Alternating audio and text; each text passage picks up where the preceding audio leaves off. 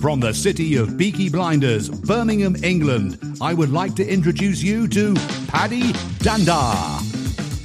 As the world becomes more automated and the robots take over, it's imperative that we build the right human skills for the future. So pull up a chair, grab a samosa or two, and make yourself very uncomfortable. Hey folks, thank you so much for joining us for another episode of the Superpower School podcast. I'm your host, Paddy Danda, and today I have an awesome guest, somebody who is, and I'm looking down here because it sounds very fancy, a branding and positioning expert. And I'm going to ask him in a moment exactly what that means. I have the amazing Mark Drager on the show today. Hey Mark, how you doing? Paddy, I'm so happy to talk to you. And I know that you're in Birmingham because we all know, because it's the what's the opening say, right? Like the home of Peaky Blinders. There we go. But I was in Birmingham a few years ago for a conference I was producing. And first of all, half of Birmingham is like the nicest people in the world. One guy that I was working with knew that I had to get to London and didn't know how. And he took the time and he drove me into London.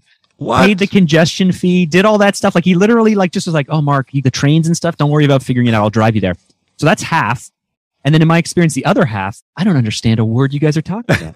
I was like, someone came up to me on the street and was like, I was like, pardon me, what? What are you talking about? Yeah, we're talking that's tunes. Birmingham to me. Yeah, we're talking tunes. It's like a trumpet kind of tune. That's what it sounded like to me as a Canadian.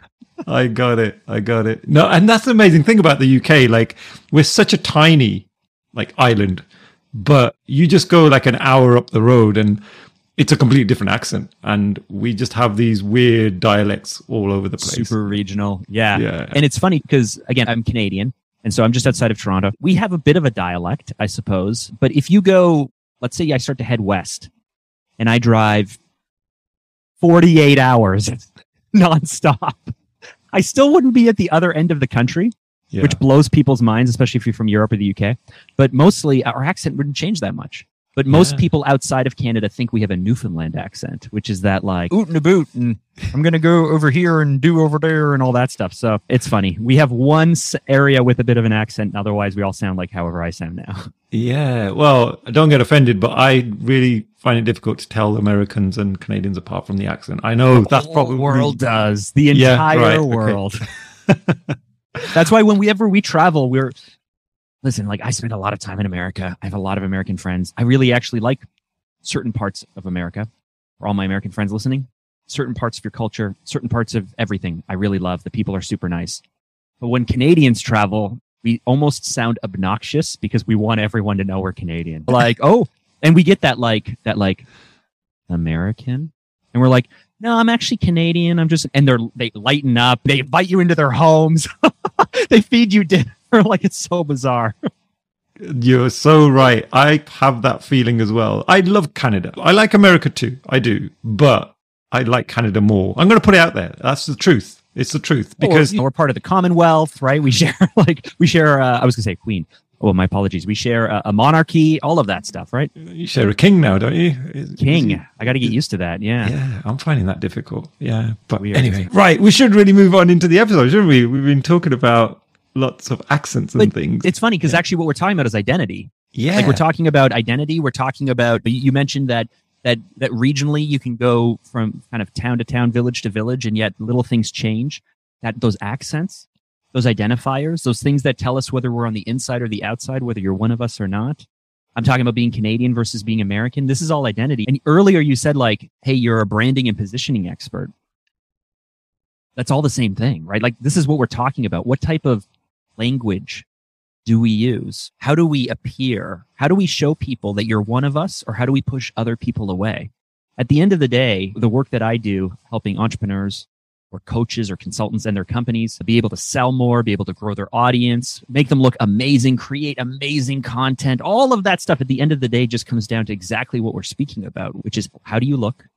What do you say? And how do you make people feel in order to influence them or persuade them? And so much of that comes to don't worry, you're one of us, or don't worry, we can help you, or don't worry, you can trust me, or don't worry, I know what I'm talking about, or whatever it is. And so even though we started talking about Birmingham and accents, It's actually on page with what we do, what I do all day, every day. Yeah, no, absolutely. I totally agree. And could you tell us, Mark, from your experience, why is branding, positioning so important in today's age? Because it feels like we're living in an age of everybody is very conscious about their image.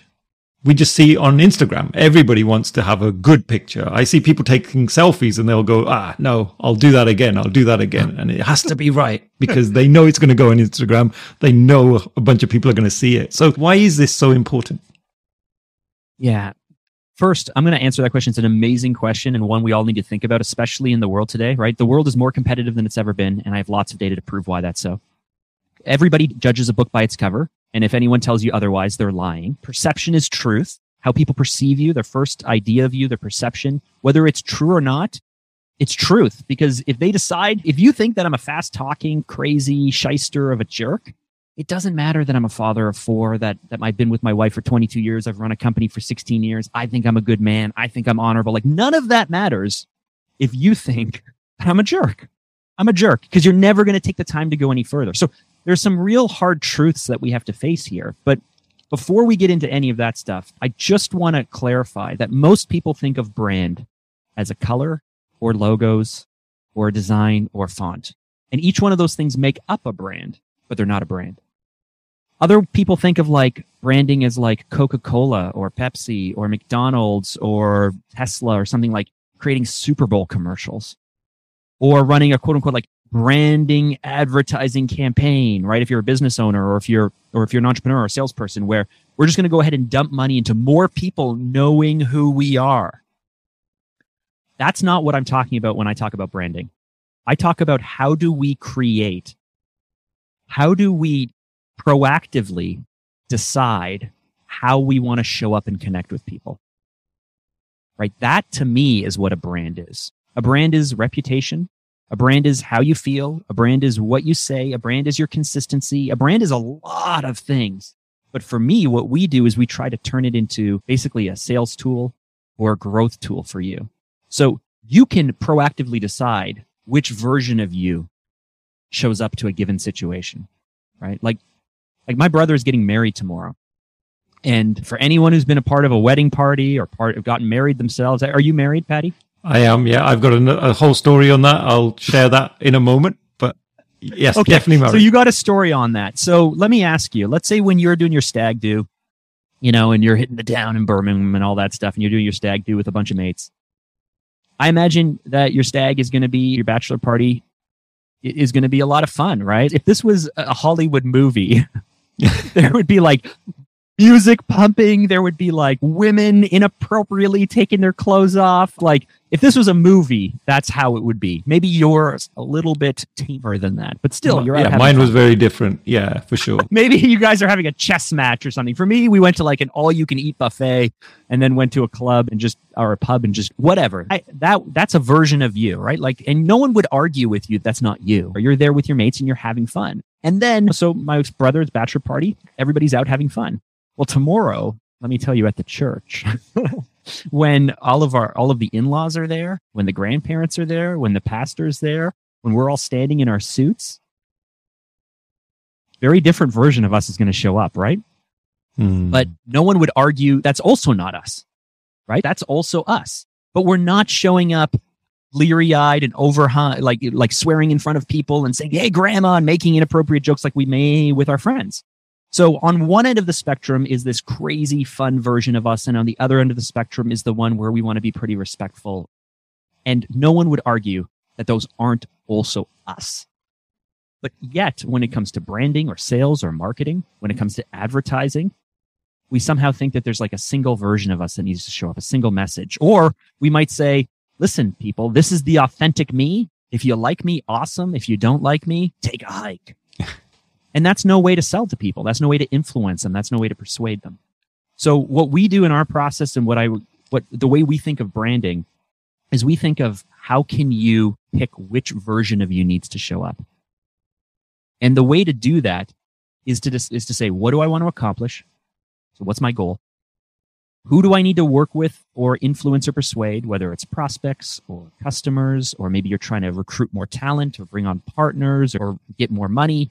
Maybe you're in school and you're trying to make inroads with a professor because they're going to help guide you or mentor you. Maybe this is someone you're dating, you see across the courtyard and you think pretty interesting. Whomever it is that you're looking to make a connection with, doesn't it make sense to find out who they are and what they want and what they care about or what they fear, what the challenges they have? Like, doesn't it make sense to figure out more about them and then decide how you need to show up? Right? Yeah. A lot of us are spending time saying, me, this is what I know. This is who I am. This is my approach. This is me. And then they go like, who wants it? We flip that on its head. We say, well, what do you want to do? And then who do you want to do that with or connect with? And then we figure out what they want. And this is like this is like politicians figured this out long ago. I don't know why people in business don't realize this. Like, politicians get accused of flip-flopping and saying whatever people want and going with the wind and all of this stuff and never taking a stand. Why is that? Because they want to get elected again. Because at the end of the day, on election day, they want to be the person standing there saying, I won. Now, I don't want you to become a politician. I don't want you to become a liar. I don't want you to become a fraud.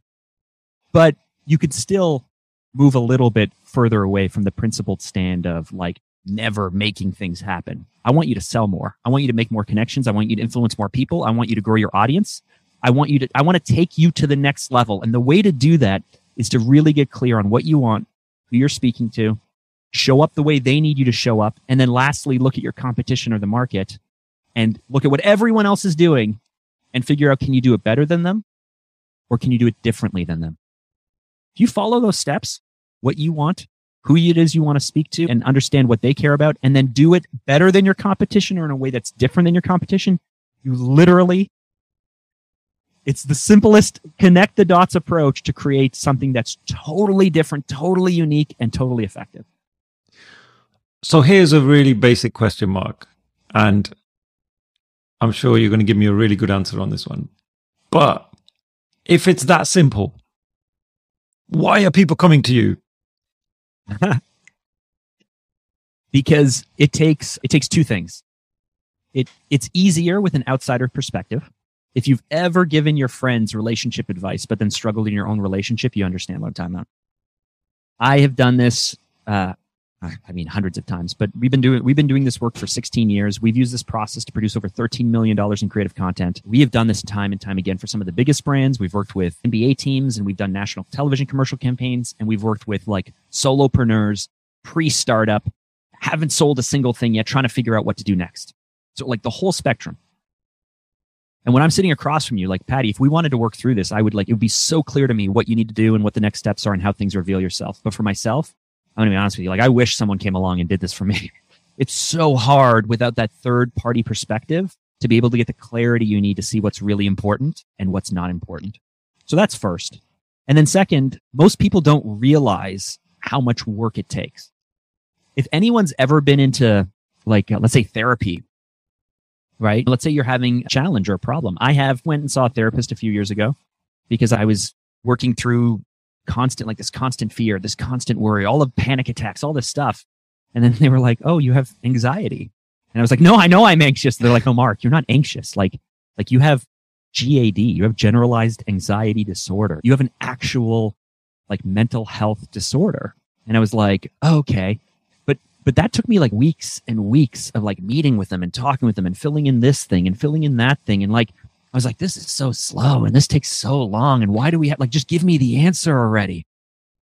So the second reason most people don't do it, and I think this is amazing that most people don't do it. They're so focused on short-term results. They're so they keep asking me should I be on TikTok? Should we do advertising? What should we do for the IG? What should our YouTube thumbnails tactic? Everyone's so focused on tactic. They're so focused on short-term results. They're so focused on where can I put a tiny bit of money and then immediately get rich.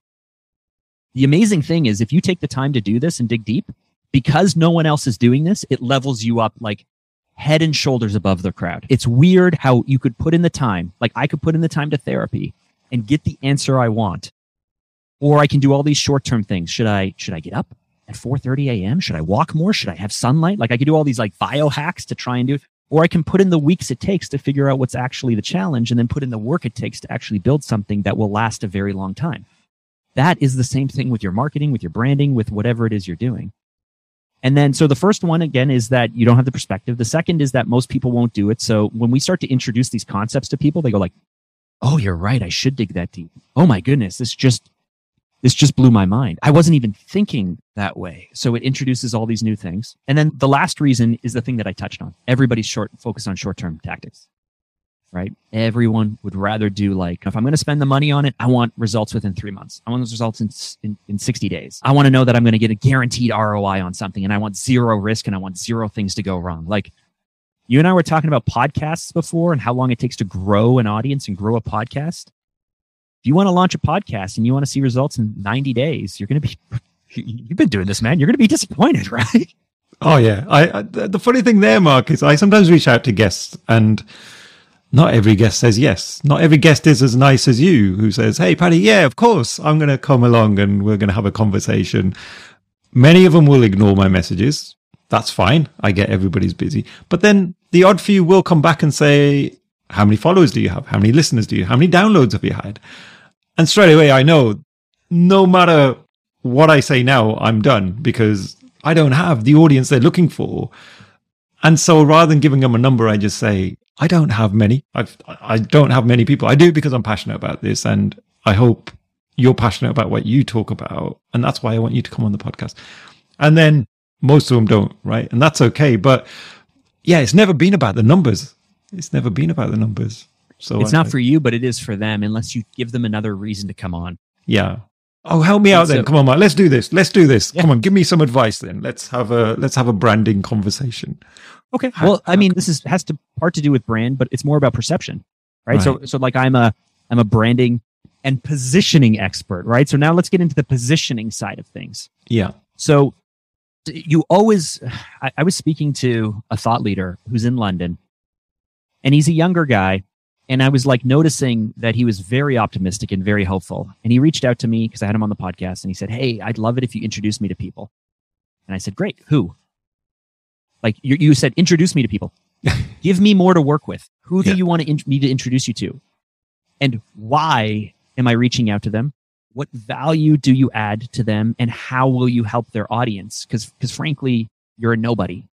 Yeah. I don't mean to be rude or to be mean. I'm not saying he's an amazing person with amazing skill set, with an amazing gift, but in the eyes of like hard numbers, in the eyes of like exposure, following, like these types of things, you're a nobody, right? So give me a really good reason. And he's like, I've got a great message and I want to serve. Okay, cool. But let's consider this, right? Like, so if you look up and look down, I was, so I'm a podcaster. I have a podcast, We Do Hard Things. My third podcast, I'm 7 years into this. I've been doing We Do Hard Things for 2 years. I've spent a lot of time around people who are way ahead of me. You know, like I have people on my podcast who have millions of followers. In May, I was helping out behind the scenes at Ed Milet's book launch.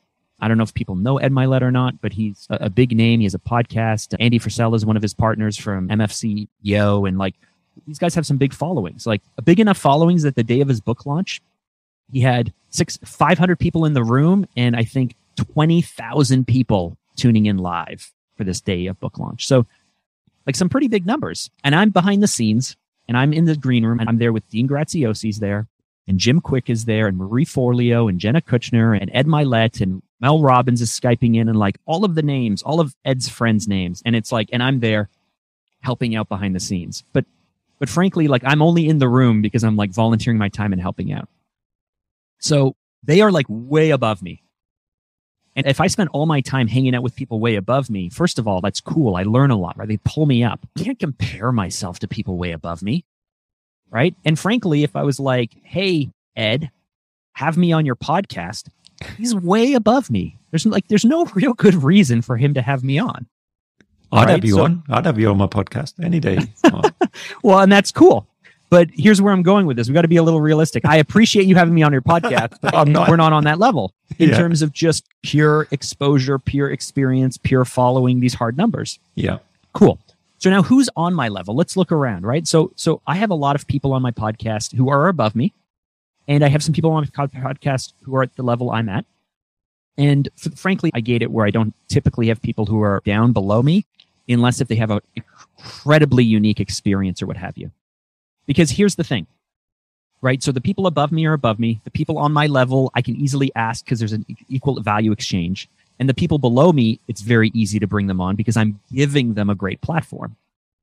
So when you're reaching out to people in your podcast, your guests, or who you want, if it's purely based on the number of years of experience or exposure, you're most likely going to be bringing people on who are peers, and then you might do a podcast exchange, or you're peer-to-peer, and that's cool, or people below you.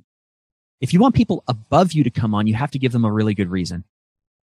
And the simplest way that people look at it is like, I'm going to use number of downloads. I'm going to use number of followers as the benchmark, because if you have a lot of downloads or followers, you must have been doing this a while. You must be serious. You must have an audience. You must do something that's not going to embarrass me or look bad, right? Like they just use that as the like, I can trust this person. I know they're legit. I know it's worth my time. Out of all of the things I could be focusing on, I'm going to give you half an hour of my time. It's actually not typically about the exposure. It's not like they're like, I really need to make sure if I'm giving 30 minutes to it, 100,000 people are going to hear my voice. That's not it. It's more, they're so concerned with either wasting their time completely or being embarrassed that they use these metrics to prove that you're legitimate. So here's the thing. My podcast, 2 years in, does not have the strongest numbers in the world, but we get really big guests on. We get a lot of those people looking up. And that's because I spent time trying to figure out what could I do? What could I create with my show? What could I create with my podcast? What can I do? And I own a creative agency. I own a branding company. I own a positioning company. I've been in this industry for 16 years. I have a lot of resources and a lot of high standards at my disposal. And so what I wanted to do though, is I wanted to create a really high perceived value. So this goes back to me running my system. What do I want? I want more listeners and more audience and all that stuff for sure. But actually what I want is amazing conversations with amazing people who are above me, right? That's my goal. Great. Who do I want to persuade? Those people who are above me. So I got to figure out, what do they care about? What do they want? What do they desire? And then I look at the competition in the market to say, well, what are other people doing or not doing? And in this case, they're looking at downloads. They're looking at all these metrics. They're looking at all these things. And so I ask myself, what do I need to say? What do I need to look like? How do I need to make people feel? And for my growth strategy, and it's worked well for me, is rather than focus on the numbers, flip the script, change the conversation. Nobody asks us what our download numbers are because that's not the pitch. The pitch is, one, Mark is a really good host and you're going to have an amazing conversation. Okay, wow, I better live up to that. Like, I better get better. And if you go back and watch my early episodes, even though I was 5 years into podcasting, I was not as good as I am today. And hopefully in a year or two, I'm going to be even better. But one, it's like, you won't be wasting your time because out of this, you're going to have a really amazing, thoughtful, challenging conversation with someone who is very good. So that's pitch number one. And number two, we completely over-deliver on assets. We create, we want our YouTube show, which is our main show. And then we release audio, but we want it to look and feel like an ESPN television show. It's so well cut and it's so impressive and it's so tight. And we spend so much time trying to make people who come on look amazing, which is our value proposition. At my agency, it's like, we make you look good. At the end of the day, people pay us to make them look good.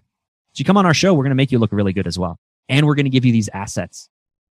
Now, if the person's above me, they love the conversation, that's cool.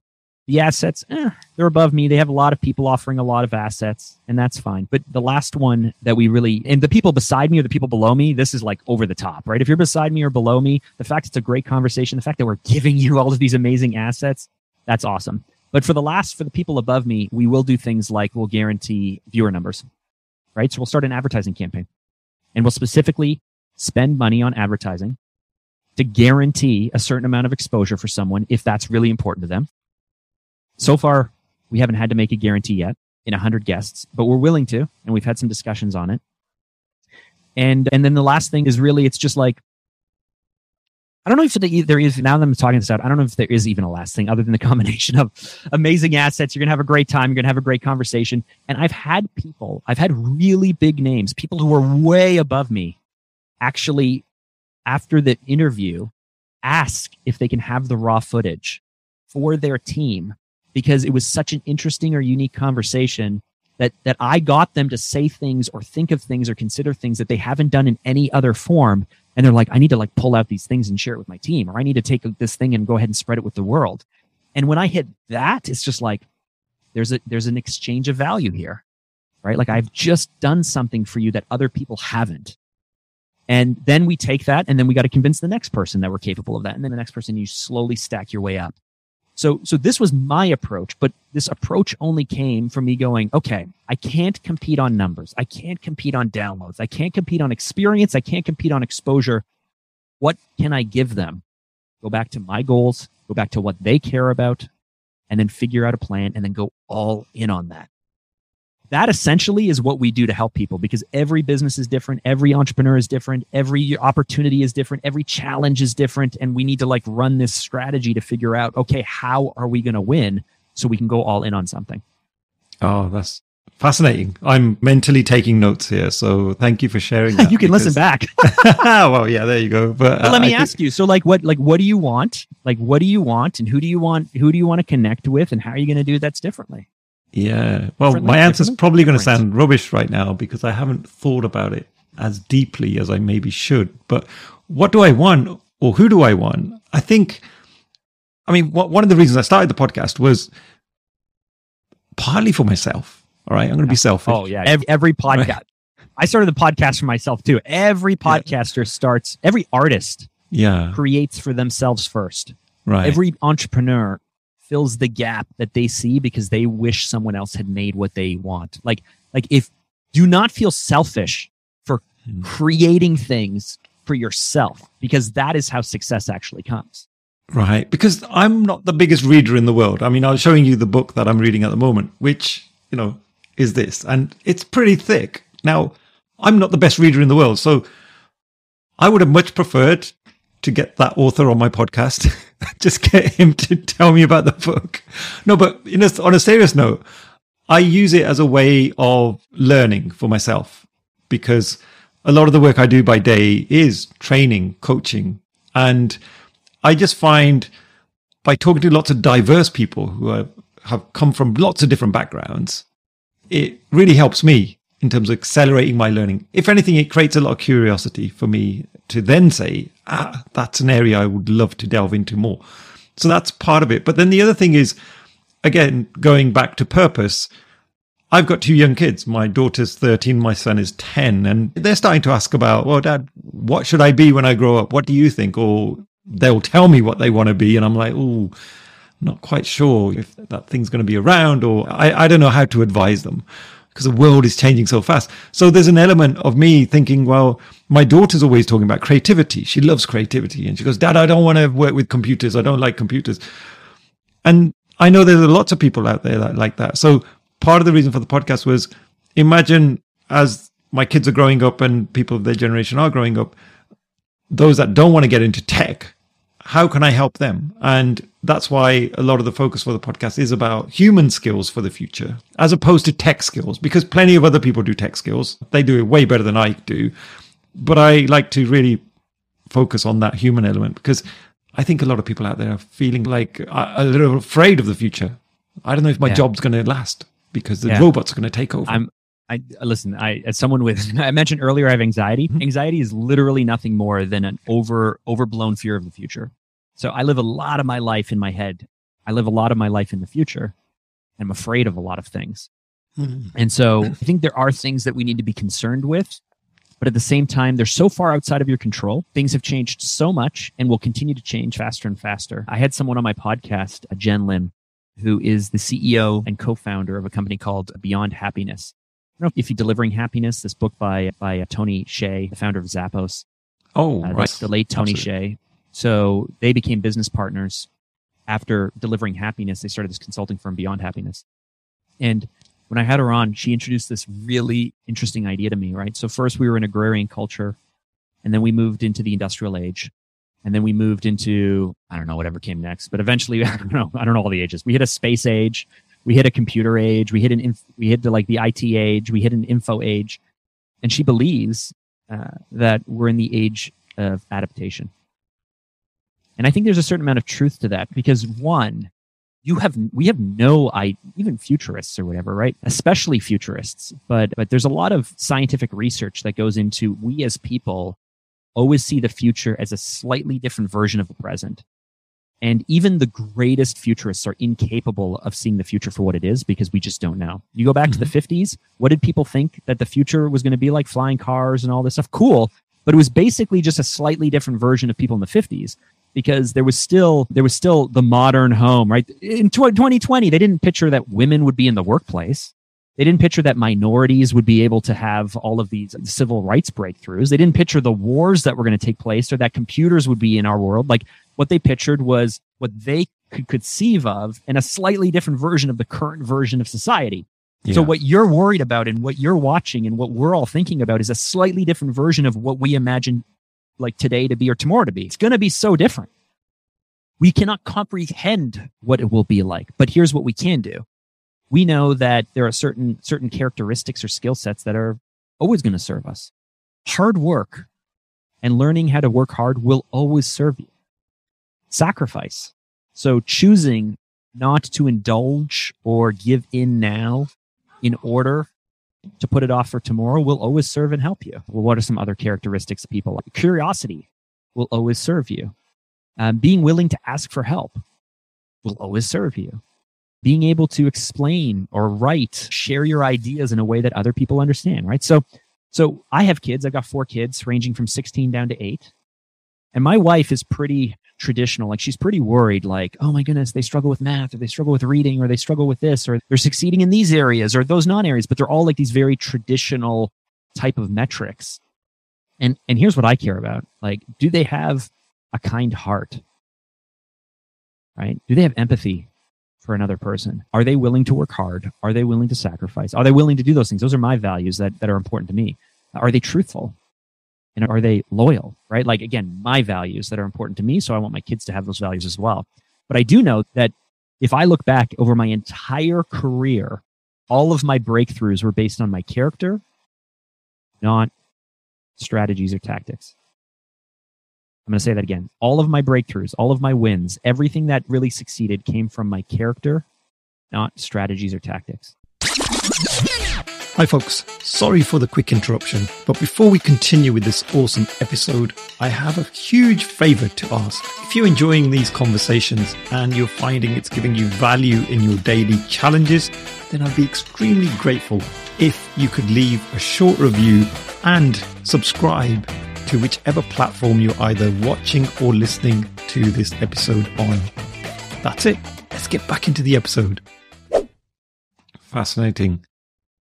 So it's those internal values that you mentioned there that have helped you win, I guess, in terms of the direction that you've gone. I guess so. I can recall when I was graduating film school, there was this guy who was in our editing lab who was like struggling to do stuff. He was there a few days. I was there a few days. I don't even remember how it happened, but I was like, "Are you okay, man?" Like he was like struggling. He's like, "I'm a previous graduate. I don't know how to edit. I don't have a computer. I'm trying to do this thing." I was like, "Do you want some help?" And at the time, I was just looking for opportunities to just help people. I just needed projects. I would help people with anything. So I helped him for free. It took me a few hours of my time or whatever. I helped him out. What I didn't realize is that helping that guy out, Marcel, a few weeks later, he's like, "Hey, I think we can do something. I think we can work together. I think so." And I was like, "Oh, okay." I put it off or whatever.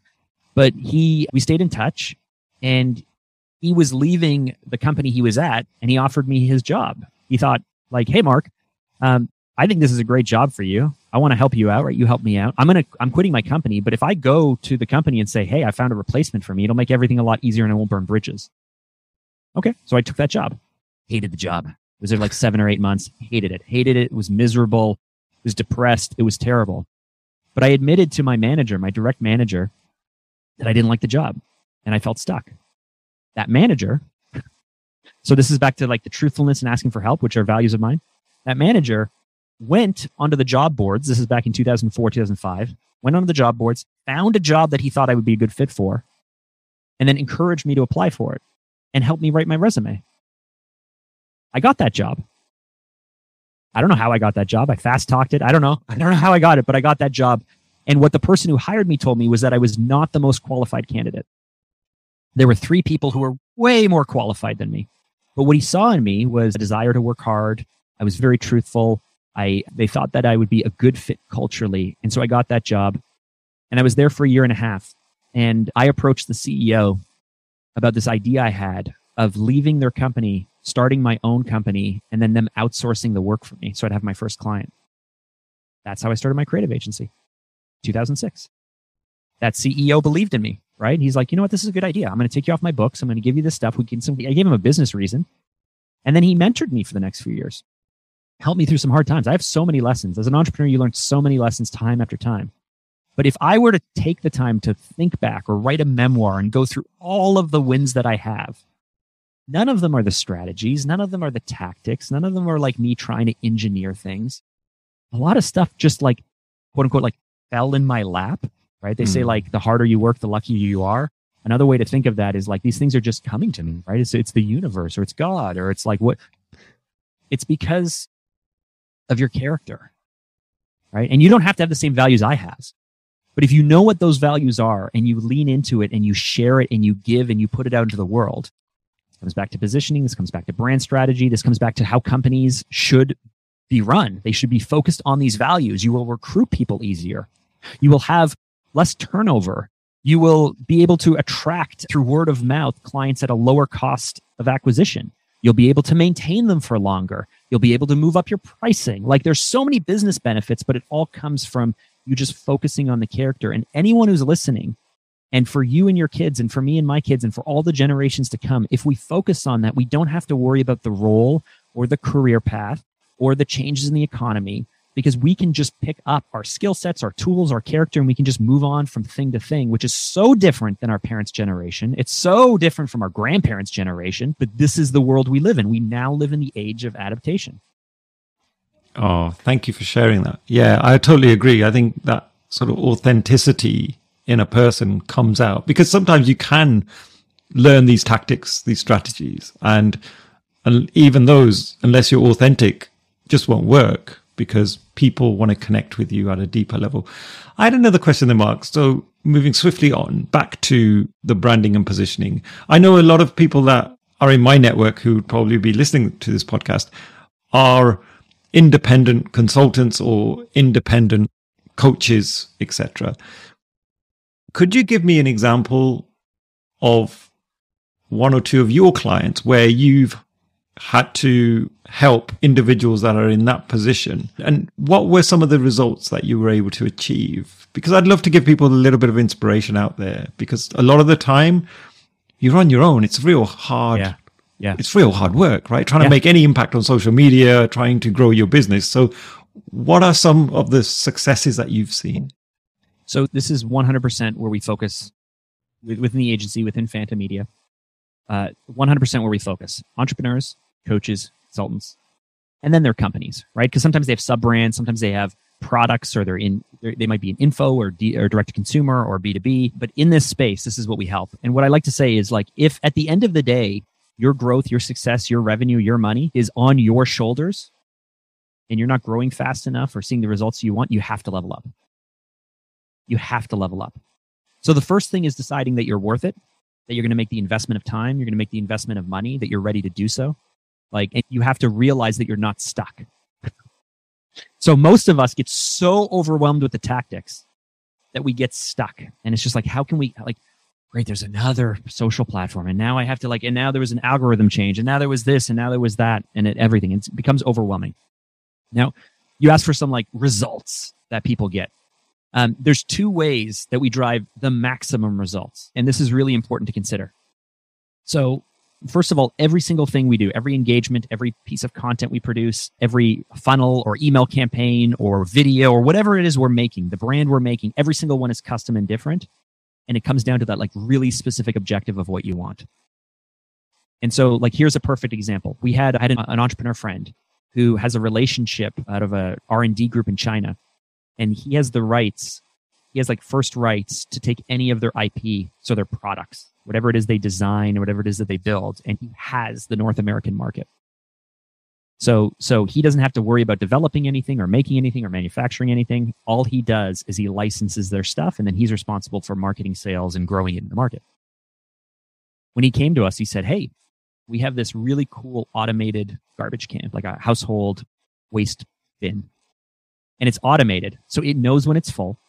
It literally cuts the seal of the bag, closes the bag up so you don't have to worry about anything, pulls a new bag down and changes itself, and it opens up the lid. And then when you take the garbage out, it just closes itself back up again. Really cool. They did this campaign in China. It was like super successful. And so we have, like, when he comes to me, he says, great, Mark, like, we now need to take this to the North American market. And so if we were doing this the old fashioned way, it'd be like, well, how do we sell a garbage can? But by us going through our process, what I asked him was, okay, so let's look at your next year, 2 years, 3 years. Let's look at your business plan. Like, what is success look like, and what is growth based on, and what's most important for us to achieve? And he said, as part of his business plan, he really wanted to get this in Costco and Walmart and Target in the US. Okay, so what do we need to do to get that? He said, I need to sell 30,000 units direct to consumer. If I can sell 30,000 units direct to consumer, I can prove that there's a market for this. And if I can prove there's a market, then I can get the distribution I need. Okay. How fast do we have to do that? 18 months. Okay.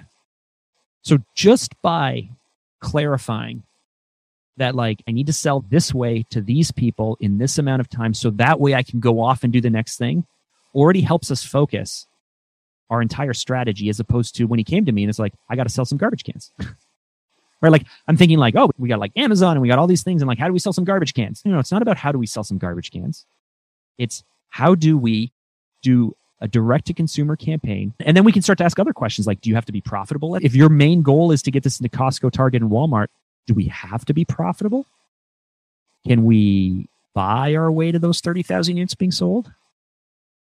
Right? Can we offer them at a huge discount just to hit that mark, so that way we can prove that we sold 30,000, but maybe we gave 30,000 away, right? Like, we can get crafty with this if we know what the milestone is. And so we went through this whole process, and here's another discovery that we had, right? So great. We have this garbage can. It's a smaller unit. As we start to deep dive into the world of garbage cans, I don't know if waste bins, I don't know if you've ever deep dived into it, but in North America, people like really big ones, like big, tall ones, because they only want to change them like once a week. They don't want to take out the garbage every day. I didn't know that. And so we had a smaller can, and we were thinking like a smaller can would be perfect for like apartments and for like, condos and for like student housing and like all of these small spaces, small garbage can. And then we found out, well, small spaces, small garbage cans, most of them have garbage chutes in the building, or people are used to taking out their garbage every day. Because they have a garbage chute and they're used to taking out their garbage every day. Yeah, a small garbage can's great, but they don't need an automated one, right? Like, they're just so used to, like, half the people in small spaces don't even have garbage cans. They just use a bag and like hang it on. Oh, our very market that we thought we were going to go after doesn't even want our product. Huh. Okay, so then we have other people. We have people who live in suburban homes. The people with the two garages and the 2 cars and the 3 kids and all of these people. We have people who live out in the country, in rural areas or small towns or villages, right? We have different ages. We have composting versus garbage. We have diapers for new moms versus like, so we're looking at all these different ways. Who do we sell this garbage can to? Turns out people in the country, they don't recycle. They have these huge pickups. They don't even care about this stuff. Can't sell to them. Oh, okay. I thought we could sell to anyone. So by going through this process, one, it's like he was super clear in terms of what we wanted to achieve, which helped us focus how we were going to sell this. Then when we start to get into the customer research, super revealed to us like all the things we thought we could don't even matter. We can't even win these people over. They're nice to haves. So, okay, maybe we can do a campaign on September for people moving into dorms because this is a really cool product and students frankly like cool things. So we can run one campaign that way. But the apartments and the condos, the old age living and the different types of houses in the rural areas, like, oh, suburban people.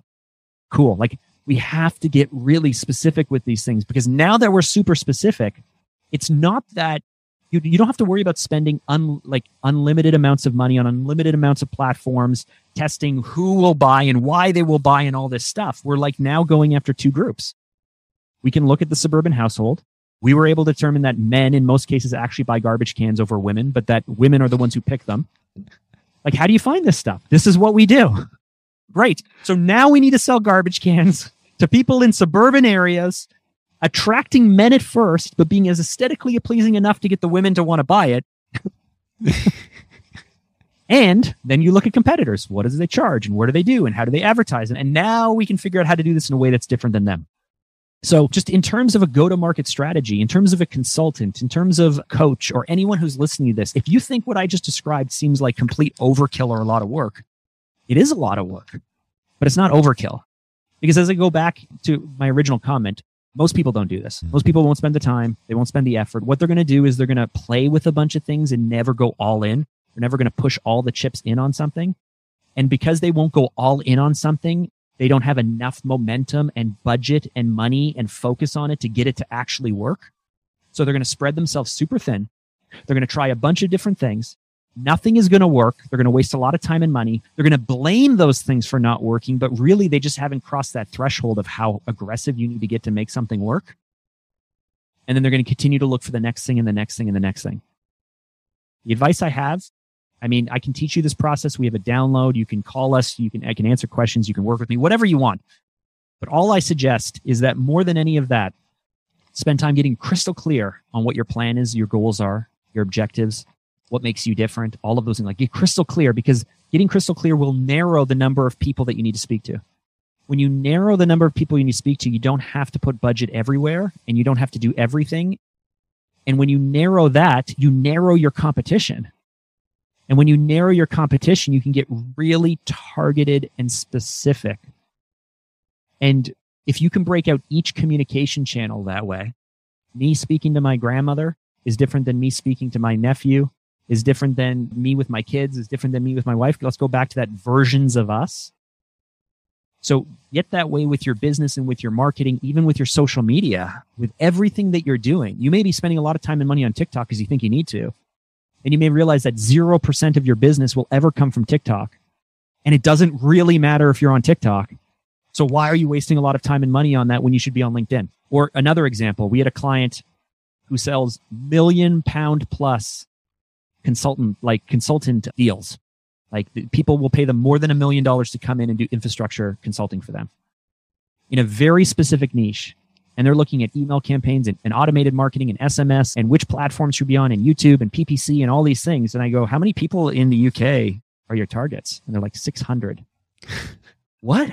There's only 600 people in the entire UK who you could be your customer. But remember, like, a lifetime value of a customer, right? The initial contract's £1 million.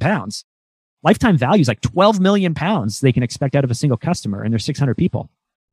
So I was like, wow. First of all, don't do email. Don't do social advertising. Don't do any of that stuff. Where do these people get together? Like, do they ever just all get together in one room? And if they do, you better own that room, right? Like, it doesn't matter if it costs you £100 or £100,000 or £200,000 or £1 million in sponsorship. It doesn't matter. If every single person you want to target who could be worth £12 million to you for each person is on a boat, that boat better be named after you, right? Like, do you know what I mean? Or the seagulls must carry, get the seagulls to carry a banner with your name on the back, right? So anything, like, send a plane by with a banner. like it doesn't matter, but every other tactic is pretty silly and useless compared to just sponsoring the event, getting the list, getting your time to speak, having some salespeople be there, wine and dine people, enter into relationships. If it takes you 18 months to close the deal, cool. Right? So, like, this is what we do. And this is what, like, I don't understand how you run a business without getting as focused as I'm telling people to get.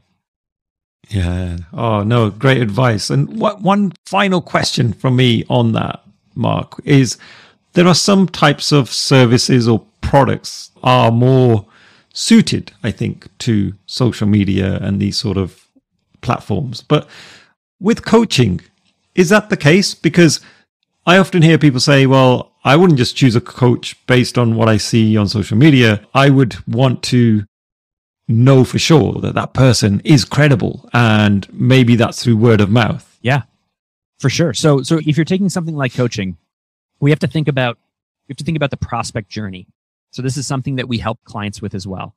When I talked about the 600 people in the UK as their target. That's because we actually broke down the prospect journey and we said, okay, so how can people find you? And more important than how do they find you? Like every time someone focuses on like, this is what my customers say, and this is what they like about me, and this is what they do.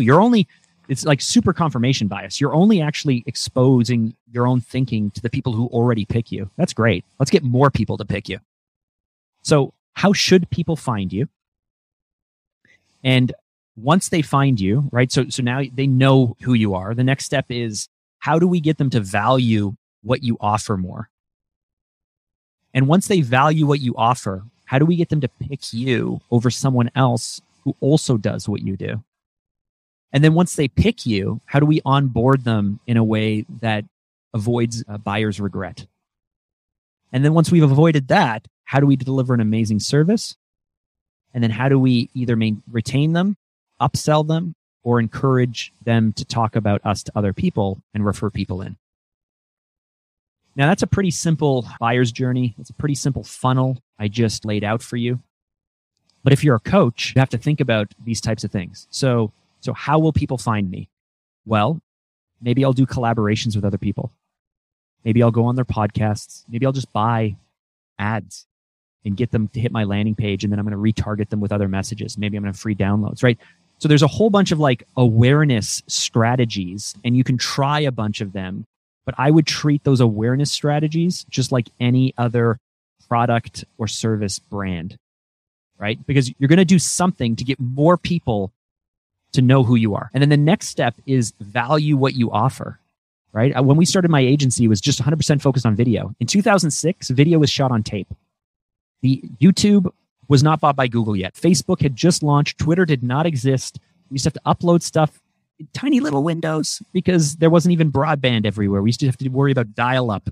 So video used to be pretty bad. But first, I had to make sure that I convinced people that video was worth the investment, or I had to talk to people who already wanted a video. And then after that, I could actually pitch my services that I'm better than everyone else. But a lot of times people come in trying to say like, I'm better, I'm awesome. And we haven't even sold them that there's a need yet. So if you're a coach, I would suggest that either you produce content that shows you coaching other people, that has a lot of social proof, so like testimonials or third-party credibility, a lot of stuff that speaks to the outcome. Maybe you're going to be blogging if you're a writer. Maybe you're going to be doing video how-tos if you're really comfortable and great on video. You're going to do something that once they are aware of you, you then need to make sure that you are selling the outcome, and you're building that up in their mind. And then from there, the next step will be sell them that you're better than everyone else. And this is where what we do with credibility hacking really comes in really strong. Again, if you know what you want, more clients or leads or sales or revenue or profitability, whatever, and you know what your targets want, then at this point in the process, like me coming on your podcast, for anyone who's listening, I have credibility simply because I'm a guest. If you were running a live event and I was on your stage, I would have credibility simply because I'm on stage. If you had 10 million downloads a month on your podcast, for those people above us, you'd have tons of credibility simply because you have the downloads. So what we're looking for then is, what is that metric, or what is that thing that we can do to boost that perceived credibility like overnight? For some people, they think it's like an accreditation. I'm a certified coach. Most people don't care about that. Right? So how can people know you? How can they trust you? How can they come to understand you? How can they come to like you? The easiest way to do that is actually just share more of you doing your work. Now, people are super uncomfortable with that, but start recording your coaching sessions. Start releasing them with the consent of whomever you're coaching, or start doing story breakdowns. Right? People came to me with this, and then they did this, and often what we're doing with people is like if you came to my corporate website or our website, and you wanted to see that we worked with the NBA and the Toronto Raptors the year they won the championship and produced a television commercial campaign for the year. If you went and watched that 30-second spot, or you looked at the digital designs and stuff like that, you're like, okay, they did it. But it doesn't share the story behind it. And so what we often do is we take projects or the work that we're most excited about and love, and rather than just say, ta-da, here's what we did, right? Like, we boosted sales. We launched this campaign. We rebranded this company. That's the what we did. But the story behind it's so much cooler. It's so much more interesting. So we will actually not like get our clients to talk on camera about us. I will actually do what we call like Fanta stories. We'll actually record me talking about what happened behind the scenes and then use footage or proof points from that stuff, because the story, frankly, is way more interesting than the outcome itself. We're all storytellers. We all love listening to stories. That's why we love movies. That's why we love books. And so for that coach, I would just consult. I would want you to work through those few things. And then after that, it's just close them and deliver and do all of those other things. Oh, thank you so much, Mark. And I know we're out of time. We're actually over time. So I do thank you for stopping by and continuing the conversation. So, Mark, if people want to get in touch with you or want to find out more about the great work that you're doing, how do they do that? And what are some of the URLs they can go to? The best thing to do, if you want to connect with me personally, head over to Instagram. Find me at Mark Drager. I'm the guy with the head with the little yellow background. Send me a DM. So it's really me there. Send me a DM. I would love to hear a takeaway that you had, or if you have any questions, I am more than happy to answer those. I have also a download that I can offer for your audience. It's not part of my funnel. It's there's no way on my website even to publicly get it. Maybe I should do that. But we have this 60-page guide called the Badass Branding Playbook, and it actually breaks down in, some might say, excruciating detail. But it actually breaks down every single step of what I described, of how to be able to build a personal brand, how we do our market research, the tools that we use to do it. It is actually the SOP for my team. It's the standard operating procedure for my team. We've gone ahead and dropped it into a document. So if you head over to Instagram and just say, I want the Badass Playbook, or I want that branding playbook, just help me figure out what you want and remind me of this podcast, I will send it to you personally. Oh, wow. So people just go along Instagram, they send you a DM asking for this. DM me. There's no download. bots. There's not part of a funnel or anything like that yet. I just thought of this. I should definitely build that out. But for now, ask for it and I will send it to you. I will share it with you for free. Oh, fantastic. Thank you so much, Mark. That's great. And I'll include some of those links or even your handle for your Instagram on the show notes of this episode. So once again, thank you, my friend. There you have it, folks. It's the end of another insightful episode.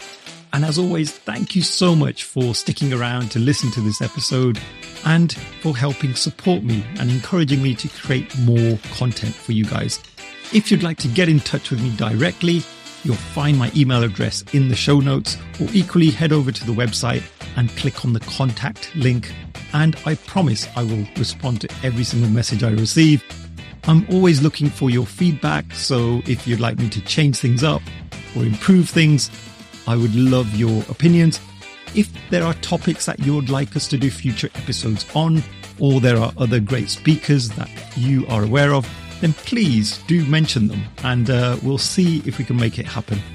Thank you once again.